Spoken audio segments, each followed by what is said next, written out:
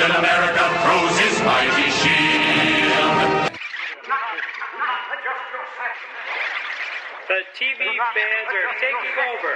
This is Across the Airwaves. You're different. Now, don't let anyone tell you that you have nothing to offer. Second chances don't come around all that often. I suggest you take a really close look at it.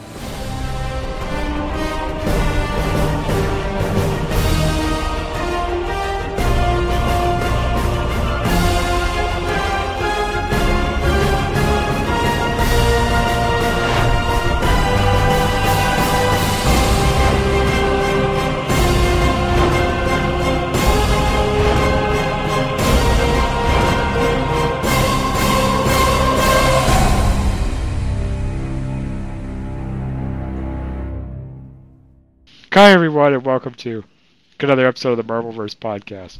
Across the Airwaves podcast, dedicated to Agents of S.H.I.E.L.D., Agent Carter, Marvel's Netflix shows, and the movies of the Marvel Cinematic Universe. I'm Dan Schmidt, your Excelsior host. And with me is the leader of Coulson's army, and the guy who has a fear of dark matter, my co-hosts. Hi guys, it's Nikki. Hello, it's Josh. Can Nikki tell us what we're doing on this exciting episode? Today we're going to be talking about episode 5 of season 2 of Marvel's Agent Carter and listener feedback. Yes, and since Nico discussed the X-Men news about the X-Men TV show, and more on the Across the Airwaves podcast, we're going to skip past the news with Nico, Marvel edition this week, and dive right into talking about a very exciting and action-packed episode of Agent Carter that introduced us to our possibly the first S.H.I.E.L.D. team. And that's the episode, The Atomic Job.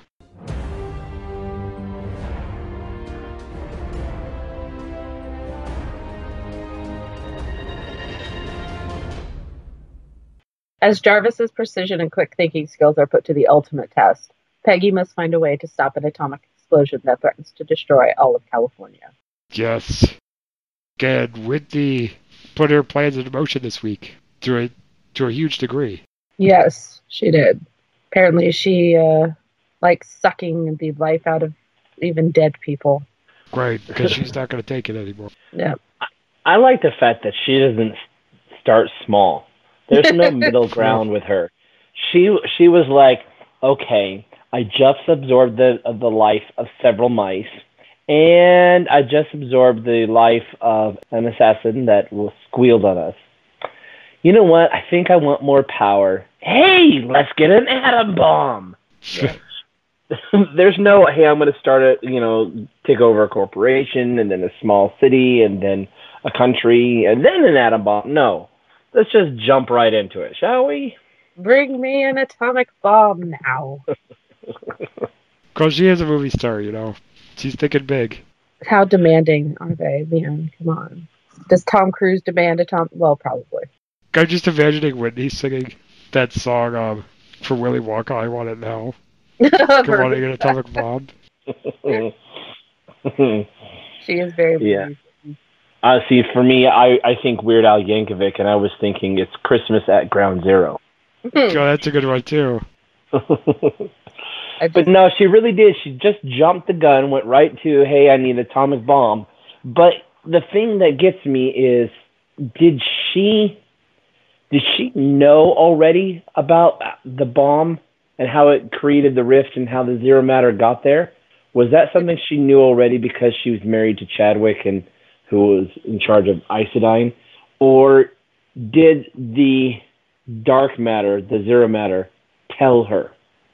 Interesting. I think she might have known about it because she, has knowledge of it. Unless the dark matter inside of her is talking to her. Well, isn't she the face of Iodine? I mean, isn't she really running Iodine behind the scenes? That's a good question. I don't know if she was. I mean, I knew she knew about it and all that, but if she did know all about it, then well, a lot of their tech is based on her information, based on her knowledge. Yeah. So I feel like she ordered it maybe the first time. Or got Chadwick to do it. Because now she's like, screw it, I can just do it myself. Because I have this power now. It's very possible. Is anybody else afraid for Chadwick's life?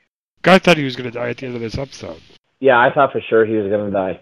When he stood up to her, I thought she'd kill him. Yeah. But now he's going to turn on her. I don't know that he's going to live much longer. No, I think what's going to happen is he gets the council all in one place. Whitney can just suck them all up. She can threaten them all. She could show up. You're right. She could just show up and say, I let you do this. I knew this is what you would do, and this is what I wanted. Yeah, but women aren't allowed at the club, so... Yeah, and how many guards do you think can stop her? If she walks in, it's because there's nobody left to guard the place. Either that or she did it once and scared the rest of them, and they're like, never mind, you go right ahead. Just show them the crack in her face. Yeah, that's... Now, that's the other thing. It's an interesting thought you just made me have. Is that a crack in her face and we're seeing below the skin? Or is that leaking through and is it on top of the skin? The way the makeup is done or the special effects are done, it is a crack. Because it's the way it's leaking. If it was leaking, it wouldn't be crack-like. It would just kind of be kind of an ooze. Yeah. So it's like her skin is cracked and we're seeing inside. So that means that she's full of it.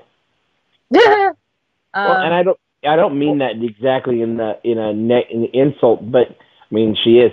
But that means that she's at least coated in it inwardly. Like it's like her adamantium. It's coating her insides. Right. I think she's pure dark matter now. Every time she absorbs somebody, it gets bigger. Yes, So and every time she through. absorbs more dark matter, it gets stronger as well. And it's like a theory of mine that it's alive and it's trying to gather its pieces back into itself. It's trying to piece itself back together and grow stronger. It's hungry. I think every life that she absorbs makes it stronger, and the fact that she needed to absorb more of it, and it makes me wonder what's going to happen when she meets up Jason Wilkes. Well, my question is Wilkes a piece of it? No, I think what it is, I think they both need to absorb it, but I think she's the physical and he's like the spiritual kind of thing. He's the temporal and she's the physical. Well, right. Gotcha. And so it'd be very interesting to see what happens. And my theory is that if they do meet, he absorbs her. He absorbs the dark matter, and it allows him to become solid once more. And she becomes powerless. But at the same time, he's now full of dark matter. He still probably sees the rift that appears now and then, and it calls to him, but it calls to the dark matter. And I think he'll have no choice but to go through it in order to keep this dark matter, the zero matter, from affecting anybody else. That's my theory. He would do that too. He would protect the world. Yep. And sacrifice himself, not knowing what was on the other side. But he seems to understand what it's about. So he would be the best person to be the hero. Yeah, I agree. Which is sad, though, because that means we're going to lose him. Yeah. We kind Once of again, figured she's that. going to lose somebody. Well, it's kind of it feels like the season's going, especially with what happened with Sousa and Violet in the episode. Yeah. Nobody could be happy. No. I personally think Sousa and Violet are going to work it out. I think it's going to come down to the fact that he does love Peggy, but it turns out to be more of a brother kind of way now. No, well, he's a protector. He cares about her, certainly. I think he's still in love with her because of the way, just the way he looks at her and the way he responds to her. Mm-hmm. And his guard was down when Peggy got hurt and they took her to Violet. He was not trying to hide anything. His guard was completely down. He wasn't even thinking about it, and it really showed. But I think Susan and Violet will probably work it out because I think he genuinely does love her too. Yeah. And wants that kind of a normal life, and he's never going to have that with Peggy. And Peggy's never shown him any indication that she wants to settle down and have, and at the time, be a wife, be a mother possibly, or not that she would ever quit USSR or anything. They would, have to work together as a married couple if they did. But she's never shown an indication that that's something she wants. And that's something that Daniel wants, is a life like that. And I think that will be what saves his relationship with Violet, is that he can't have the life he wants with Peggy, but he can have it with Violet. But he has to convince Violet. But again, Peggy eventually settles down to have this life, right? And a lot of people think it's Sousa, but Nikki, you're the one who came up with the theory I liked the most. What? I think it's Dum Dum Dugan. Oh, that wasn't my theory. That was somebody else's theory. Really? Because I remember you're the one who mentioned it. Yeah, I mentioned it. But yeah, Dum Dum. I don't know. I mean, if we can get Neil McDonough back from Arrow. Yeah. Yeah, as soon as Arrow kills off Damien Dark, then we can get Dum Dum Dugan back. It's possible. I don't know, and I think that I'm enjoying her singlehood enough that it doesn't really matter. And obviously, she doesn't settle down and give up work and all that, because she is one of the geniuses who formed Shield, and she's obviously involved with that for the rest of her life. Pretty much. I don't think she finds the person or marries until after Shield has started. Well, right, but I think she's still a huge part of Shield. I don't think she. Yeah. I don't think she ever goes home to play the little woman, and whoever marries her would have to understand that and respect that and admire that about her. Well, I think she's going to function like an Alexander Pierce type of role. That'd be like him. But when she gets in charge of S.H.I.E.L.D., I feel like that's what she becomes. More of like a, Secretary of Defense type of person. Not so much an agent on the field, battling supervillains and couples getting killed. Right. I mean, I think she does want that life. That part of her yearns for a normal life. Mm-hmm. But right now, it's just that's not what she's so determined to make the world a better place. She's so determined to carry on Cap's legacy that she's not really thinking about it. I don't think that that's something that she thinks is a possibility right now. She was even so determined to save the world, she was willing to pull down a man's pants. That sequence was hilarious. Yeah, that whole accent of hers, though, just, oh my gosh. It was sickening sweet. And I'm like, that inside Haley Atwell is doing it just to tease us and to, show how silly we sound. Because I'm sorry, it sounded really silly. I think she secretly enjoys the accents. Well, not so secretly, because, who doesn't enjoy putting on an accent and just having fun with it? Right? I've done it on airplanes and convinced people I'm Australian or British or whatever on an airplane, just all of it. I think she also enjoys giving people serious brain damage. Because, Yeah. Yeah, especially when at the end she did it a little bit longer on purpose. He wasn't even awake. Well, yeah, he deserved it. I'm sorry. He killed Laura Palmer. Because that revenge for Twin Peaks there? Yeah, that's revenge for Laura Palmer. Yeah. But I thought he plays that character so well, so beautifully smarmy, and he kind of comes off as like a Hollywood agent or a Hollywood studio executive of the time, where it was the casting couch, and he was just all about how much he can get laid. I think we're going to see him again, not only because he's Roxanne, he's Roxanne, but according to the comics, he gets kidnapped by the Serpent Squad, and he becomes a member of their hierarchy under a mind control kind of thing, and he's the one that puts the hit out, orders the hit on Tony Stark's parents, according to comics. Mm-hmm. So I think we will see him surface every now and then, but it'll be very interesting to see if they develop him into this, if they do develop Agent Carter even more and show more about the creation of S.H.I.E.L.D. and some more adventures, and maybe even the Serpent Squad and coming across all that, and the death of Howard and Maria and all that. That'd be very interesting. Sad, but interesting. We have a ways to go till we get to Because Right. Tony's not born until the 60s, so Well, Ray Wise is a big enough actor yeah. that I can see where we'll see him a bunch of times. But doesn't Roxanne also have something to do with the, what's the film, The Molten Man? Is that it? The Molten Man? Yeah, this is Spider-Man villain. Ooh. I will look that up real quick while we talk. I think he, was Liz Allen's brother, correlated to him somehow. I forget. That guy, that's a horrible name for a villain. The Molten Man? Yeah, but you know what? Might as well call him the Muffin Man.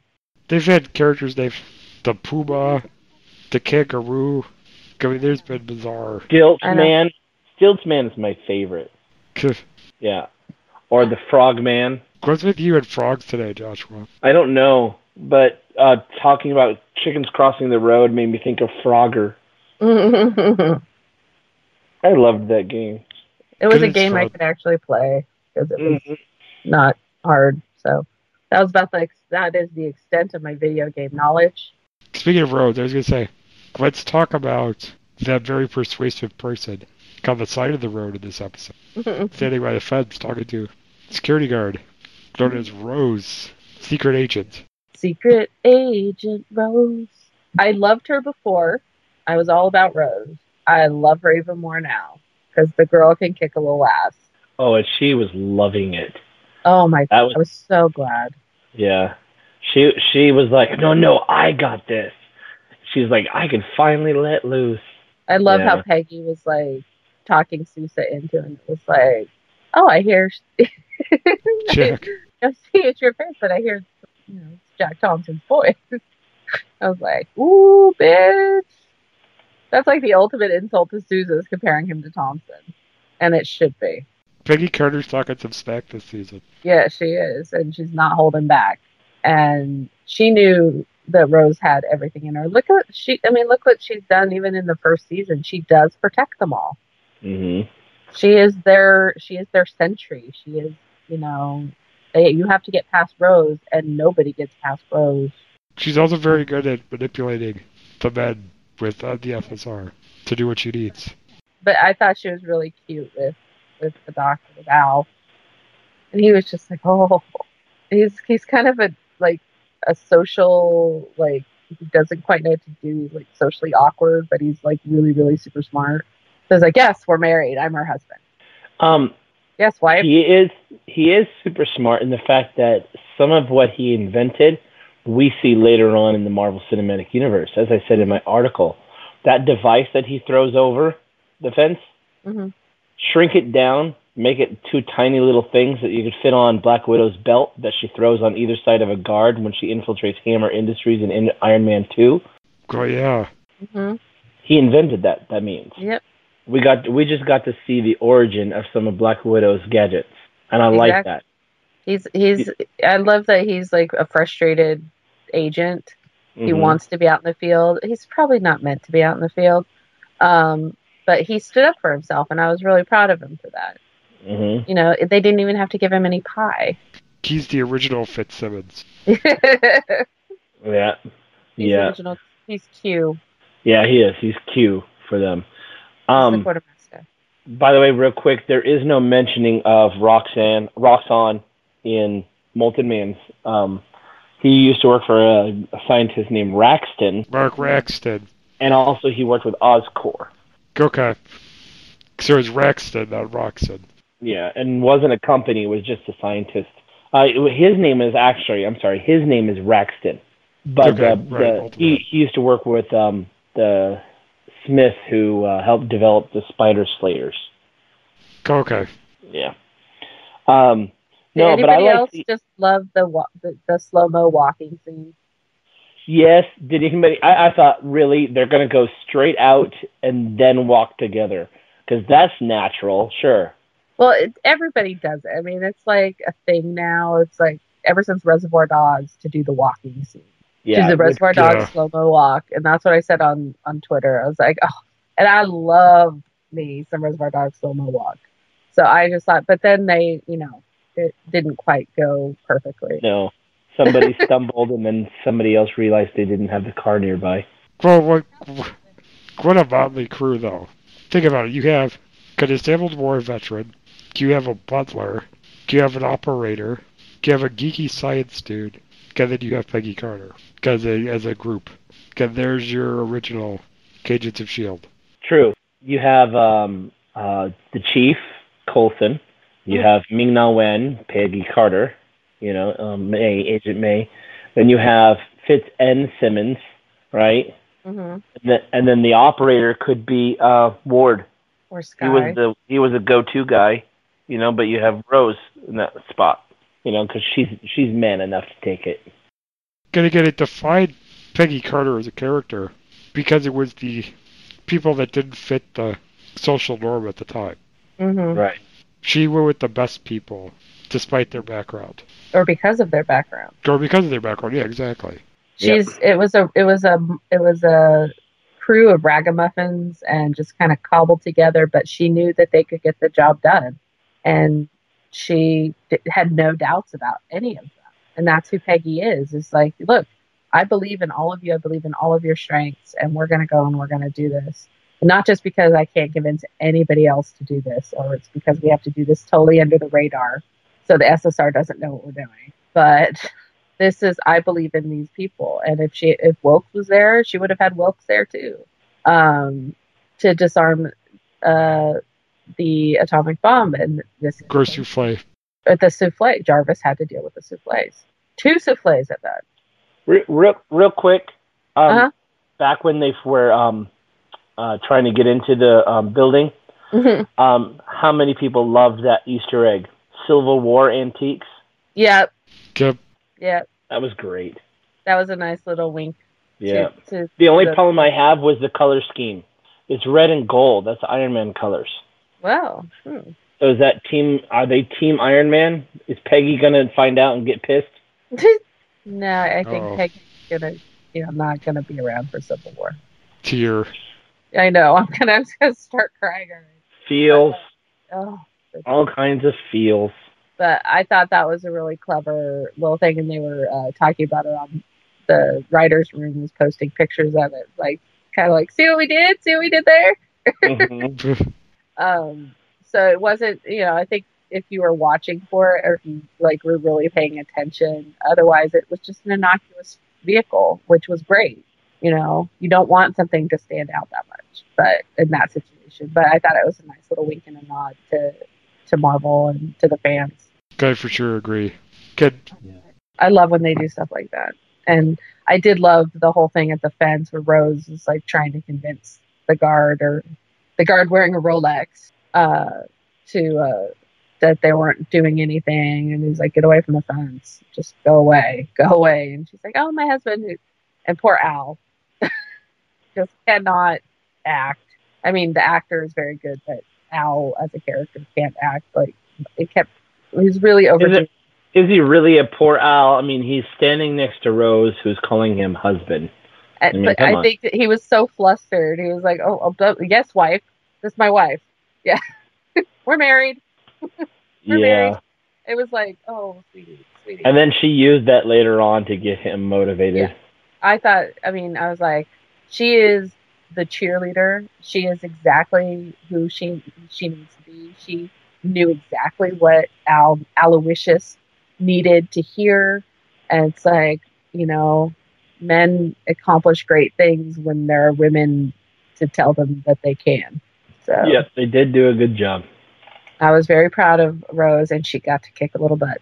Yeah. And she's like, I got this. I was like, oh my God, I'm Rose. And then it was the Rose of the Marvelverse podcast. There you go. She's a redhead, she's plump, and she's very encouraging, and she kicks ass. So yeah, I'm Rose. Not plump, she's overflowing with awesomeness.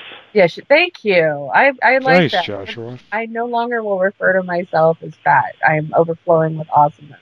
That should be at the end of your emails. Instead of the amazing. Yeah. I was really happy that they're including Rose because they need more women, and Peggy is the one to bring more women into the fold. And I hope this makes Rose, more valuable to the SSR, and maybe she'll join S.H.I.E.L.D. Again, maybe Rose is the one that could defeat Madam Mask. I don't think so. I think it's going to be Jason Wilkes. I meant that as a joke. Oh, okay. But it would sorry. be it would be awesome if she did do that. If she did, and she did the one thing Peggy couldn't do, that'd be pretty cool. Mm-hmm. God, poor Jarvis with the souffle. Right? For the just record, that is nothing like a souffle. No, souffles are harder. As soon as he got locked in that room, going, oh no, he's gonna do something he doesn't want to do, and he's gonna freak out. He is somewhat unflappable in certain situations, but this was not one of those situations. No, it wasn't. Although it was funny to watch his facial expression. It was, you can almost feel him texting back, "Are you serious?" Yeah. It's like, yeah. Yeah, he's like, "What? No. What? You want me to Yeah. You want me to do what?" But he did a really good job.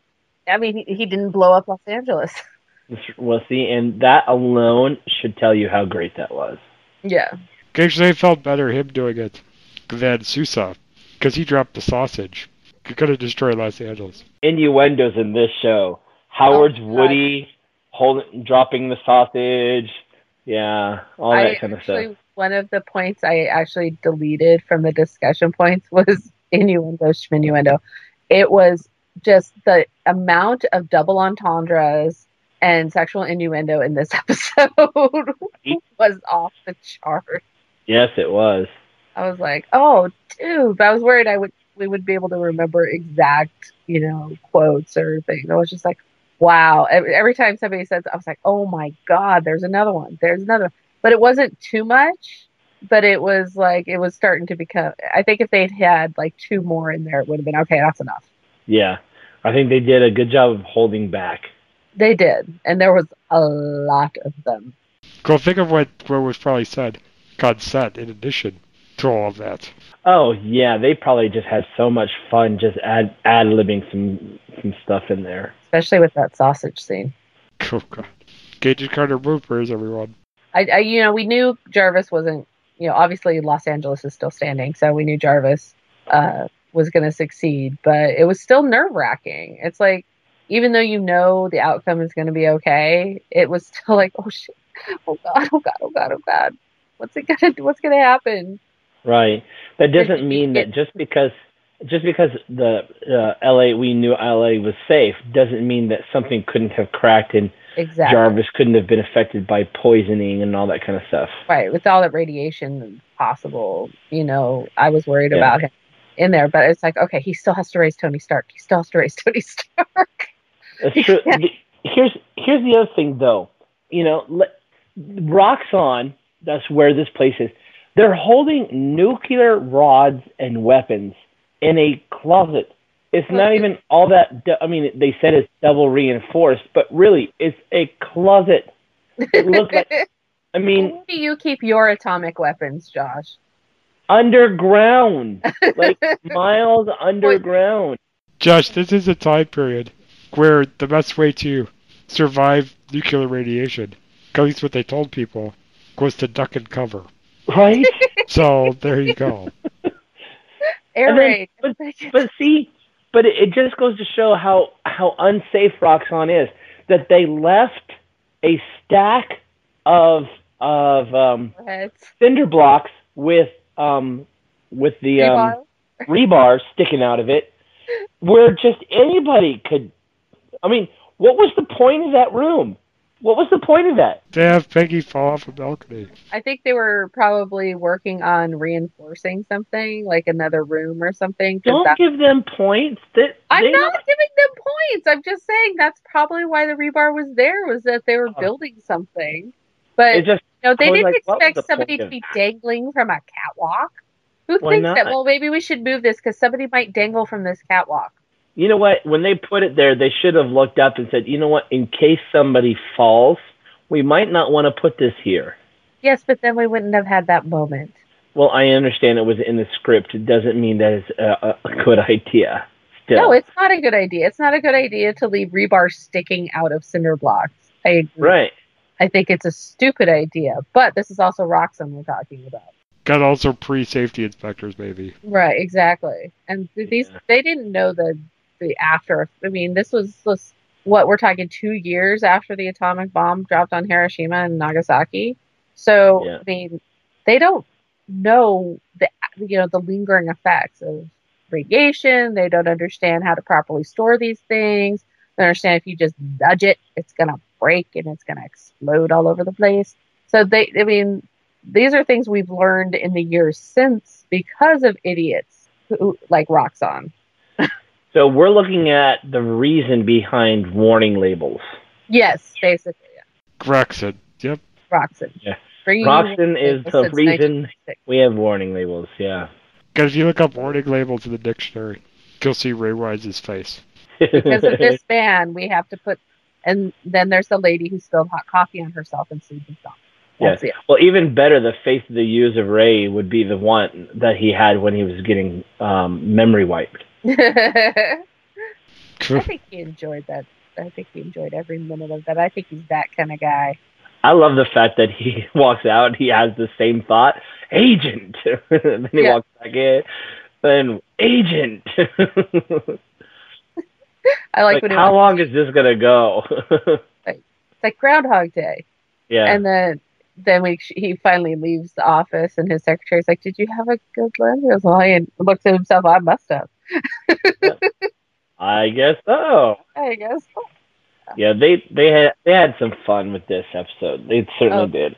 Totally, but at the same time, it was dramatic and tension. There was so much tension.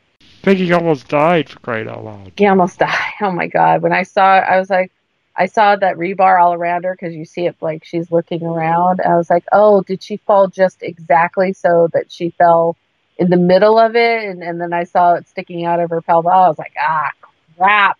Yeah, but the thing is, and here's where I have a problem with some things, is if you're going to show us that Peggy Carter in Ant-Man is alive in the future, and if you're going to show us in Captain America Winter Soldier that Peggy Carter is alive in the future, in the current time, then having her have these perilous moments, I'm sorry, but it does nothing to me.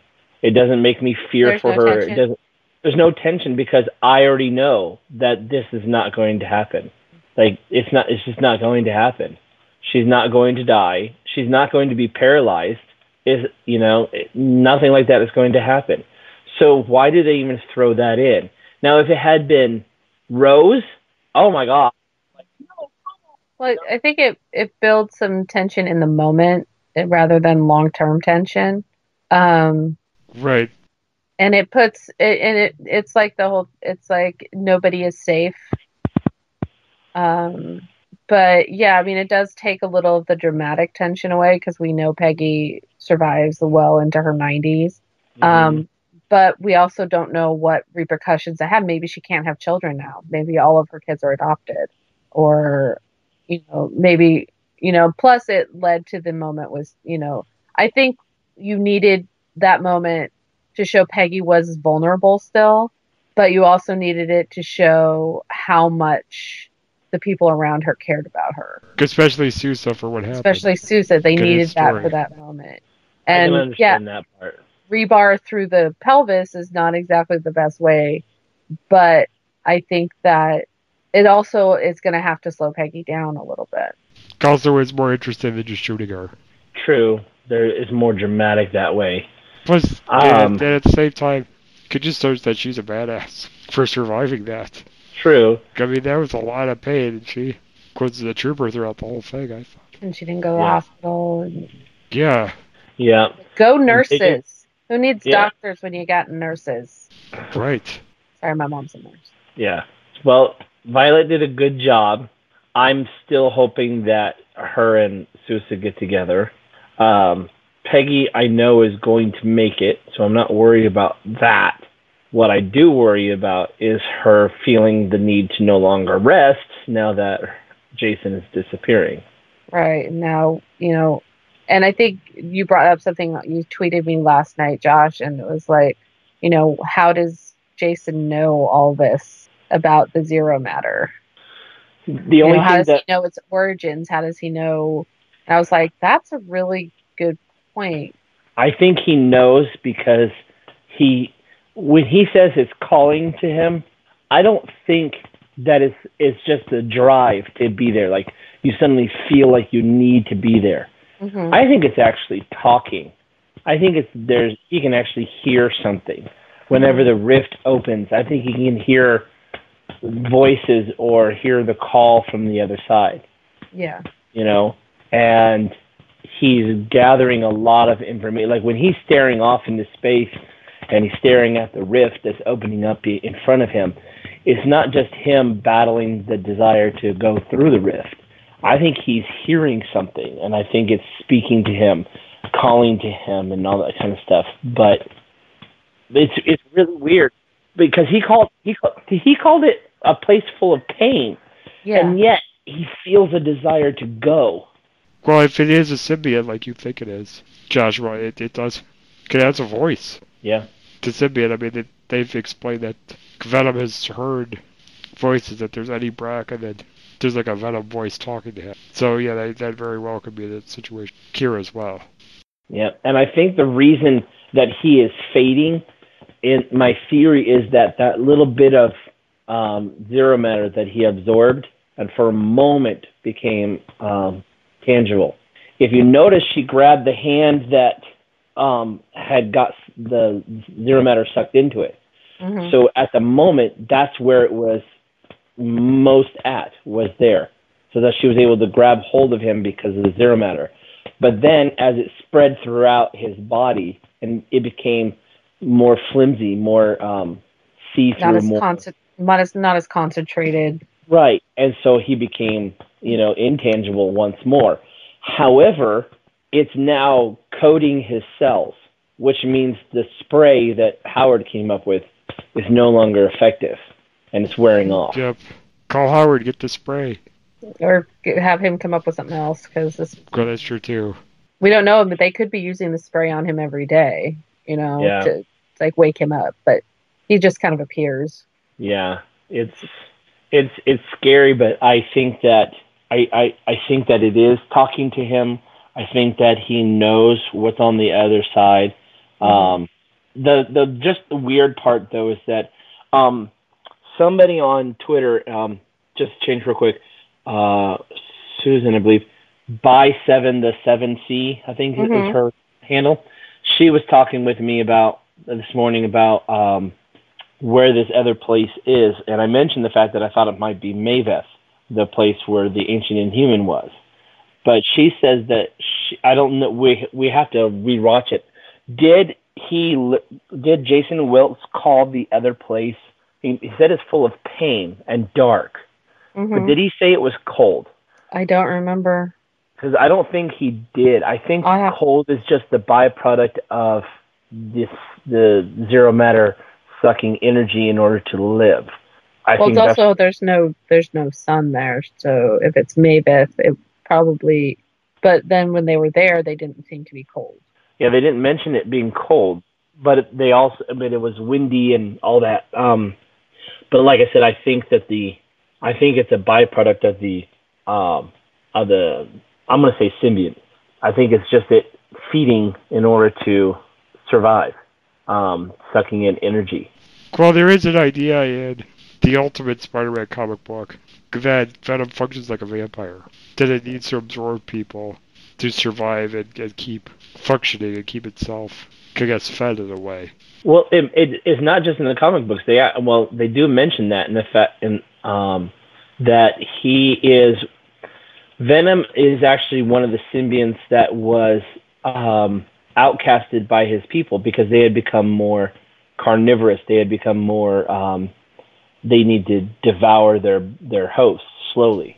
Right. And him and his tribe were actually ones that felt, no, we need to bond with them. We can live and coexist, and we can bond. And they were outcasts to a different planet, a prison planet for their people.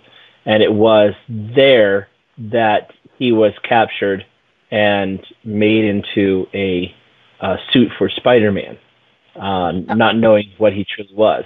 But in the Marvel Cinematic Universe, what if Maveth was the prison planet, and there was only him and he's not a symbiont, and it's not a different alien race, what if the ancient Inhuman is the first of his kind, the first dark force energy symbiont?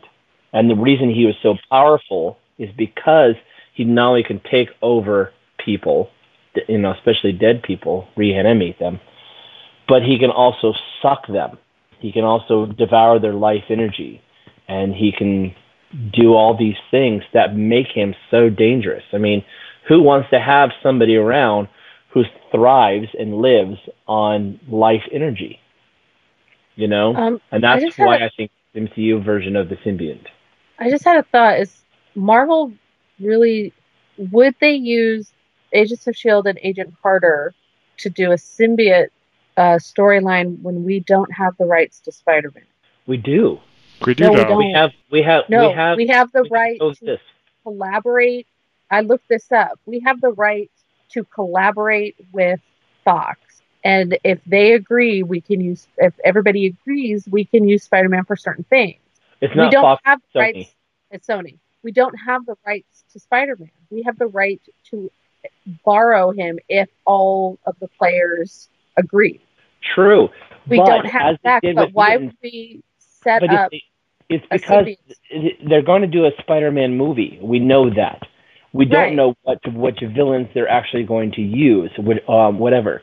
However, just like with mutants, they changed it and they made them Inhumans in the MCU.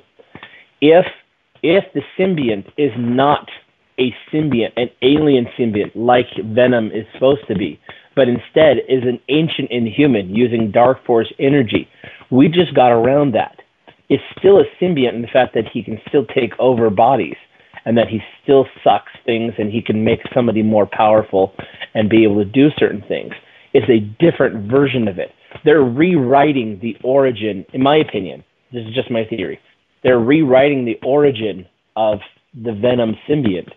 Whether they call him Venom or not, they won't be able to until the movie, because that's when they'll be able to use the rights and the partnership with Sony to be able to do that. Because it's not just Spider-Man. They have access to Spider-Man and his villains.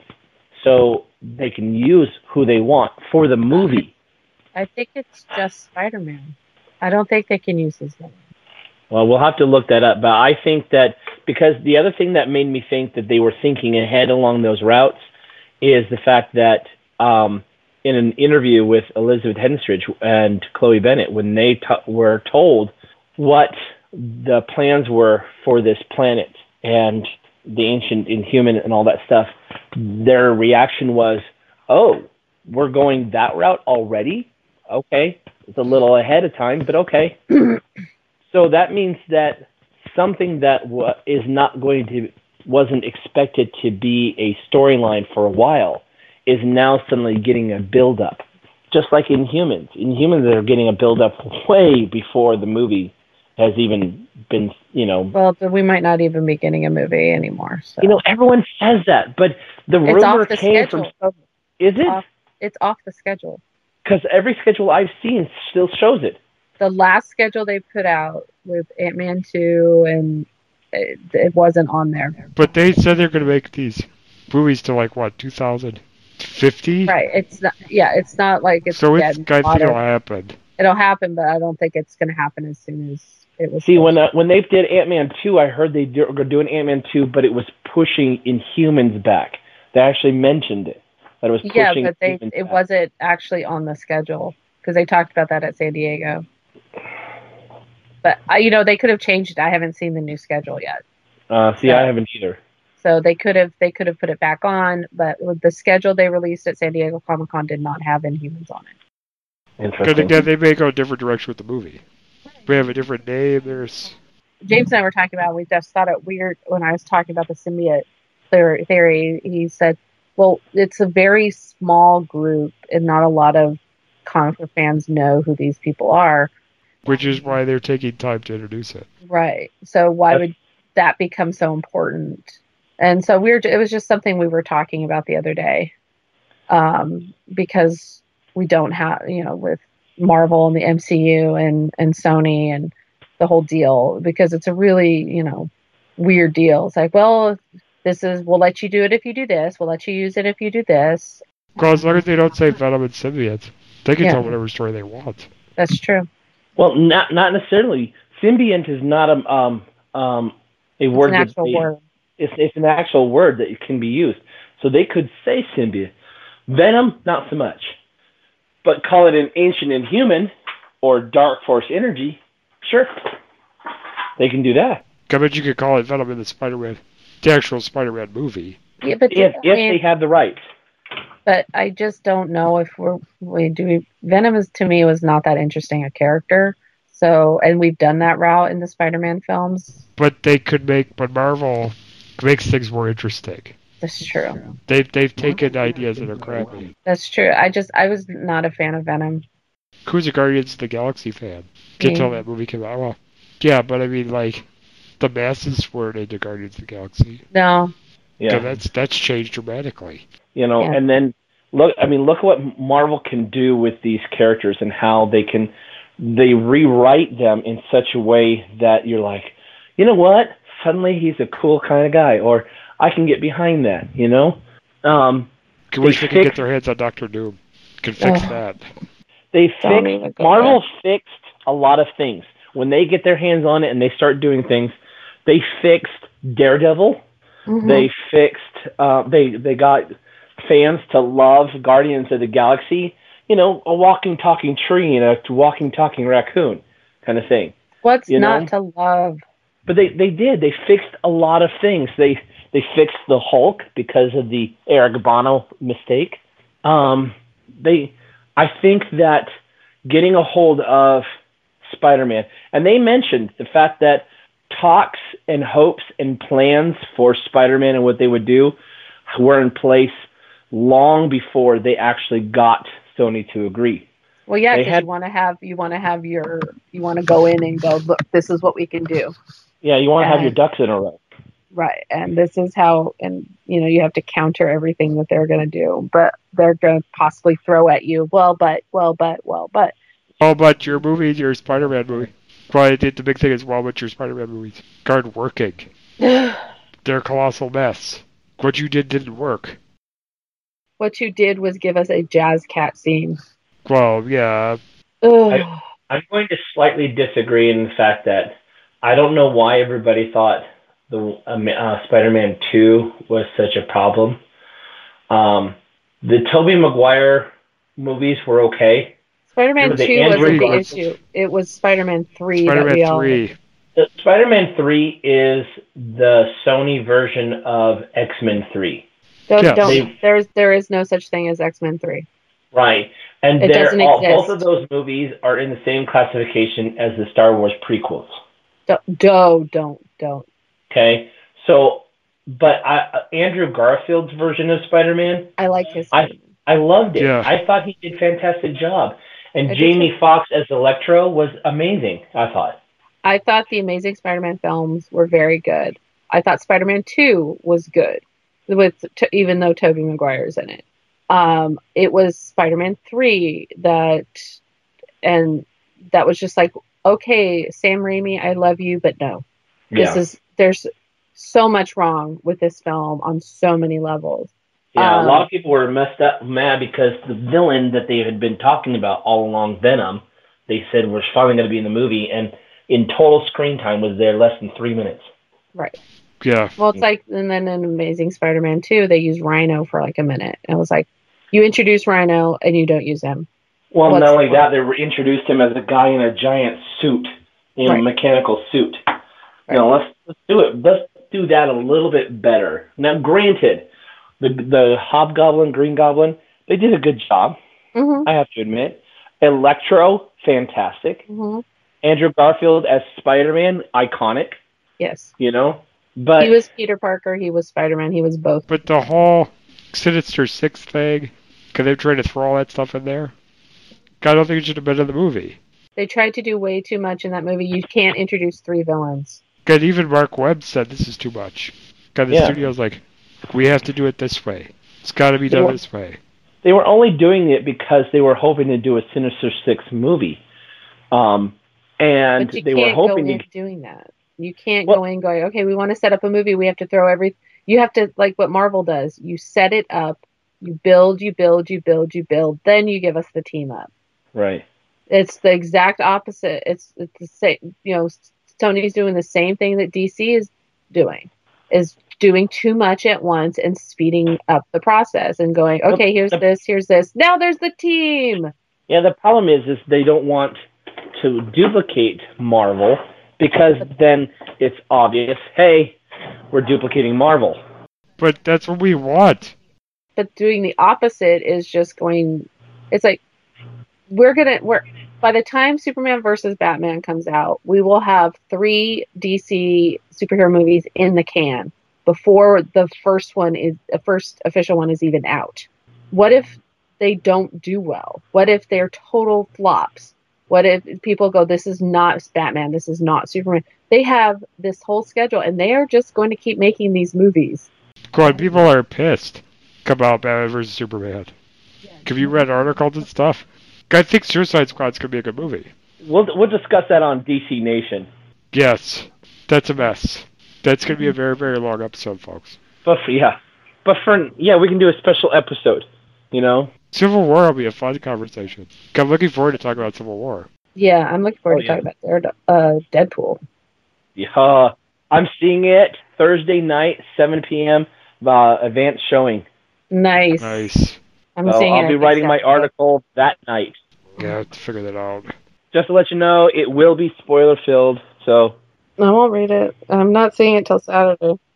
Yeah, we have to figure out when we're going to cover that, because I didn't realize Cage and Carter was going to be 2 hours next week. Yeah. So, cause that's going to be a lot to talk about, so I don't know how we're going to make that all work. Is there like a break? If possible, I have Mondays off. I can talk on Monday about Deadpool. Well, thanks for joining us again, Josh. Your input is always helpful. Thanks. Okay, just let everybody know, reminder that this coming Sunday, I believe it is, February 14th, Valentine's Day. It's coming up fast. DC Nation podcast, Marvelverse podcast, and Thronescast Facebook pages and Twitter accounts will be merging with across the airwaves. The podcasts themselves will still be individual and available on iTunes and on the website. It is just the Facebook accounts and Twitter accounts that will be merging in order to make sure all the information can be found on one site and one location. So that happens this Sunday, February 14th.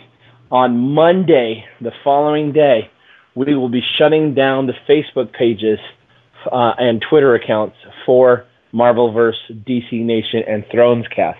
So make sure you head over to Across the Airwaves on Facebook, give them a like, and head over to Across the Airwaves on Twitter and give them a follow in order to stay up to date on all the newest information. That happens again this Sunday. Okay, we are planning on changing the closing to our episodes beginning that week to address the change as well. All right. I'll talk to you guys later. See you, Josh. Bye. All right, so let's get into the feedback we got. Got a little about on Twitter, but I definitely appreciate everyone who's come in to be a part of the live tweets. It's a lot of fun, and I'm glad everyone's getting involved. But let's get a couple of tweets about the episodes. Okay, our friend James at Full of Hay has called this episode Game Changer. New friend of the podcast at Siller David Poet. Tonight's Agent Carter was Jarvelous. The Agent Carter Writers Room delivers perfect TV every week. Way to go. I agree. Our friend Tatiana at Princess De Leon. Rose, Secret Agent Queen. I think she came out with the win this episode, our Rose. Yep, MVP of the episode. Somebody mentioned, I can't remember who it was, forgive me, Rose and the Doctor. Yes. God, there was Morgan's email. Talked a little bit about that too. Oh, okay. Maybe that's where I heard it. Which we'll get into right now, and that's the main event of our listener feedback. Exactly. Section as always. Hey, Nikki, Dan, and Josh. That totally felt like a heist episode, and quite an awesome one at that. It seems Peggy has gone undercover every episode so far this season, and I'm loving it, even if she does have to break out the American accent now and then. Dan was adorable, proposing to Violet, but I feel so bad for her because he clearly loves Peggy, which became more apparent at the end of the episode. The scene between Whitney, her husband, and the mob was so interesting and presented a lot of questions. What the heck is up with that mob boss? Do we think he can read minds or pick up on feelings or something? No, I personally think he's just a douche. Did you recognize who he was? Yes, that's Ken Marino. Yes, he was the douchebag on Veronica Mars. Pretty Van Low. He's a douchebag in Wet Hot American Summer. And he's on Children's Hospital and Party Down. He's a really good actor. I'm glad that he's getting a chance to do drama. Yes. How else does he know Goon was thinking perverse thoughts? Well, guys, I hate to break this to you guys, but you're pretty obvious when you're thinking perverse thoughts. But it was a good point, Morgan. Or do we think maybe he was making an example of the guy to show he isn't someone to be messed with? Very good point, Morgan. Is this an early sign of someone with abilities? Inhuman? I have so many questions. Okay, and that Team Carter group walk was fierce. # squad goals. I also love Susan Jarvis just doubting the entire plan and Peggy being like, bitch, please, we got this. The Doctor is fantastic. I love that he's so into Rose because the Doctor and Rose, a Doctor Who feels. Jarvis at the bomb, he was so not cool about it. Love the souffle reference, though. Whenever they can fit jokey moments into serious situations, it's always a good time. The Peggy Whitney fight, though, holy crap. That was a bit scary because when Peggy went up against Dottie, it was pretty much an even match. But Whitney kind of dominated this battle, seeing as Peggy ended up impaled. So happy she's going to be okay. 2 hours next week. Yes, yes, yes. Super excited about the prospect of teaming up and using Dottie to go after Whitney. That could only end up going wrong somewhere along the line, and I cannot wait. Until next week, Morgan. Yes, and if you want to share your thoughts on Cage and Carter, remember to tweet us at Across the Airwaves now after each episode. Or email us at acrosstheairwaves@gmail.com or leave us a voicemail by calling 773-809-3363. Again, that's 773-809-3363. And with that, we're going to go into our closing where Vicky's going to share what's happening on our next episode. Next week, we talk about the 2-hour episode Monsters and listener feedback. That's going to be exciting. Okay, with that, we're going to roll our brand new pre-recorded closing, addressing the changes coming to our website. Get at our Across the Airwaves podcast network website, acrosstheairwaves.com. Again, that's acrosstheairwaves.com. You can check out all of our podcast shows, available as their own individual programs in the iTunes Store, Google Play Store. Guys, for the podcast shows on our network, we have the DC Nation podcast, located at dcnation.acrosstheairwaves.com. Again, that's dcnation.acrosstheairwaves.com, which reviews popular DC Comics related TV shows and movies. There's also the Marvelverse podcast, located at marvelversepodcast.acrosstheairwaves.com. Again, that's marvelversepodcast.acrosstheairwaves.com, which reviews Marvel Comics related TV shows and movies. And we also have Thronescast, our podcast dedicated to reviewing episodes of HBO's Game of Thrones, which is available at the website thronescast.acrosstheairwaves.com. Again, that's thronescast.acrosstheairwaves.com. In addition to these programs, you can listen to the original Across the Airwaves podcast, which is accessible at acrosstheairwaves.com, which reviews TV shows not related to superheroes or Game of Thrones, like The Walking Dead, Doctor Who, Star Wars Rebels, Supernatural, and more, including sitcoms such as The Big Bang Theory and The Muppets. Also, you can listen to Across the Airwaves, the DC Nation podcast, Thronescast, the Game of Thrones podcast, and the Marvelverse podcast on the Mix radio station, owned by Jack Stifle, Stitcher Radio, or if you use Apple devices, download the Podcast Box app. And if you're on a Windows or Android device, you can download our apps from the Amazon Marketplace. And the Windows Marketplace has a regular Windows or Windows Phone app. Guys, for how you can contact us to give your own listener feedback on the TV shows we review, provide suggestions on how we can improve your podcast listening experience, or just want to say, do you like what we're doing? Email us at acrosstheairwaves@gmail.com. Again, that's acrosstheairwaves@gmail.com. Comment on our Facebook page. Follow us on Twitter at Across Airwaves. There's no the in there. It's just Across Airwaves. Join our circle Got Google Plus, or leave us a voicemail by calling 773-809-3363. Again, that's 773-809-3363. Also, when sending us an email, please mention which podcast show you're directing the message to. Give the subject line.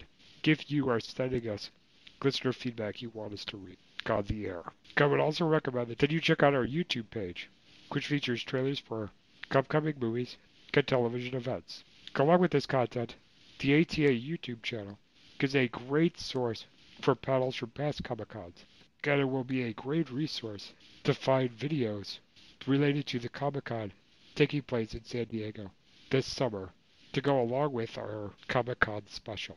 Alright, so once again for our other Across the Airwaves podcast hosts, Nico Reistek, Woo Kim, Michael J. Petty, and Steve Nostro, I'm Dan Schmidt. I'm Nikki Amy. I'm Josh McRae. And until next week, we will catch you in the Marvelverse. Enough said.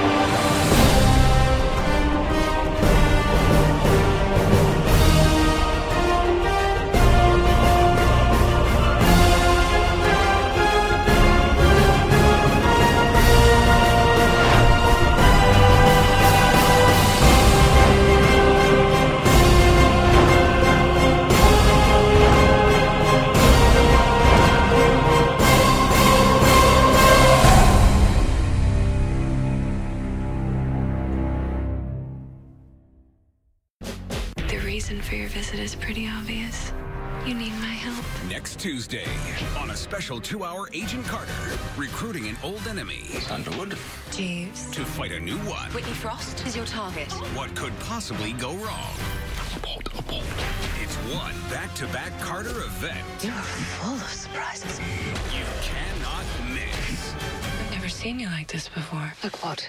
Scared. Marvel's Agent Carter, next Tuesday, 9/8 Central on ABC. Alright, so what you just heard is audio for next week's 2-hour action-packed Agent Carter extravaganza entitled Monsters. As Peggy plots a rescue mission, Whitney hunts for even more dark power, and Jarvis learns he should not make promises he can't keep. Marvel's Agent Carter guest stars are Lottie Verbeek as Anna Jarvis, Bridget Regan as Dottie Underwood, Christopher Allen as Agent Ryan, Kurtwood Smith as Vernon Masters, Ken Marino as Joseph Manfredi, and Matt Brownger as Dr. Samberly. Monsters were written by Brandon Easton and directed by Metin Hussein. I'm very excited for the Dottie Peggy team up. Yes. Or Jakey alliance. I think that's going to be good stuff, but I do think we're going to see a situation where the communists and the Americans have kind of the same view on stopping a very, very big threat, which is Whitney. Yeah. So I do think they're going to work together, on the same page, and we may get more indication that Dottie is a precursor of Black Widow and was a part of that program. Well, it does sound like it based, and then when we had the flashback scene in Age of Ultron, right? It did look like it was the same program, so I'm not surprised. I think Dottie's probably going to escape. Okay. From this. From this situation, they've broken her out to help, and I think she's just going to keep going on her merry way. But that will make it very interesting. Peggy Carter is pretty slick, though. It's going to be hard to get the drop on her. But she's also afraid. Yeah, and Peggy's also scared. kind of injured. Yeah. So that's not good. We're dealing with something she's never even considered before. I like it that Ken Marino's back. Yes, and Vernon Masters is back. Yes, hopefully Kurtwood Smith was feeling better for this episode. Yes. So get some good stuff out of him, because he is a good actor. And what was I going to say about Ken Marino? Oh, what I'm curious about is what her connection with Whitney is, and if that's going to tie back to the Maggia connection and all that stuff. Because Whitney Frost was involved with gangsters in that whole crime family. Right. Within the comics. He's clearly a mob boss, and they had it sounds like they had a romantic relationship, but she's attracted to men with power. So he is a crime boss, and Chadwick is, a potential senator, potential presidential candidate. So I think that she's attracted to men with power. But I actually kind of think she does love Chadwick, or she did before this stuff took over, because she just wanted to give up everything and just go home, just be a wife and mother, and she wanted to do it with him. So, but she was betrayed by Chadwick. Well, because we'll see next week. yes, Because that's a woman scorned, especially someone like Whitney Frost. You're going to pay the price for that. hell hath no fury. But again, I don't think Whitney's scared of Ken Marino's character either, even though he put that crazy routine on. She could suck him up. That was a lot of posturing too. That was, he's meeting her husband, the guy she married over him, and he's got to show that he's got something on him. Exactly. Look, I could beat this guy up for no reason, right in front of you, and not break a sweat. Yeah. So it's going to be a fun-filled episode with villains next week. 2-hour episode. Yes, that should be exciting, and sadly that means no Muppets. Bummer, but they'll be back the next week. Yeah. Or is it going to be... I think it's going to be 9 to 11. I think we're still going to get them. Oh, good. So good. We're good. Still Muppets, too. All right. So that doesn't screw up your ATA schedule. Okay. All right, well, thanks, everybody, for joining us for this week, and we'll be back next week to talk about this awesome 2 hours event. See you guys.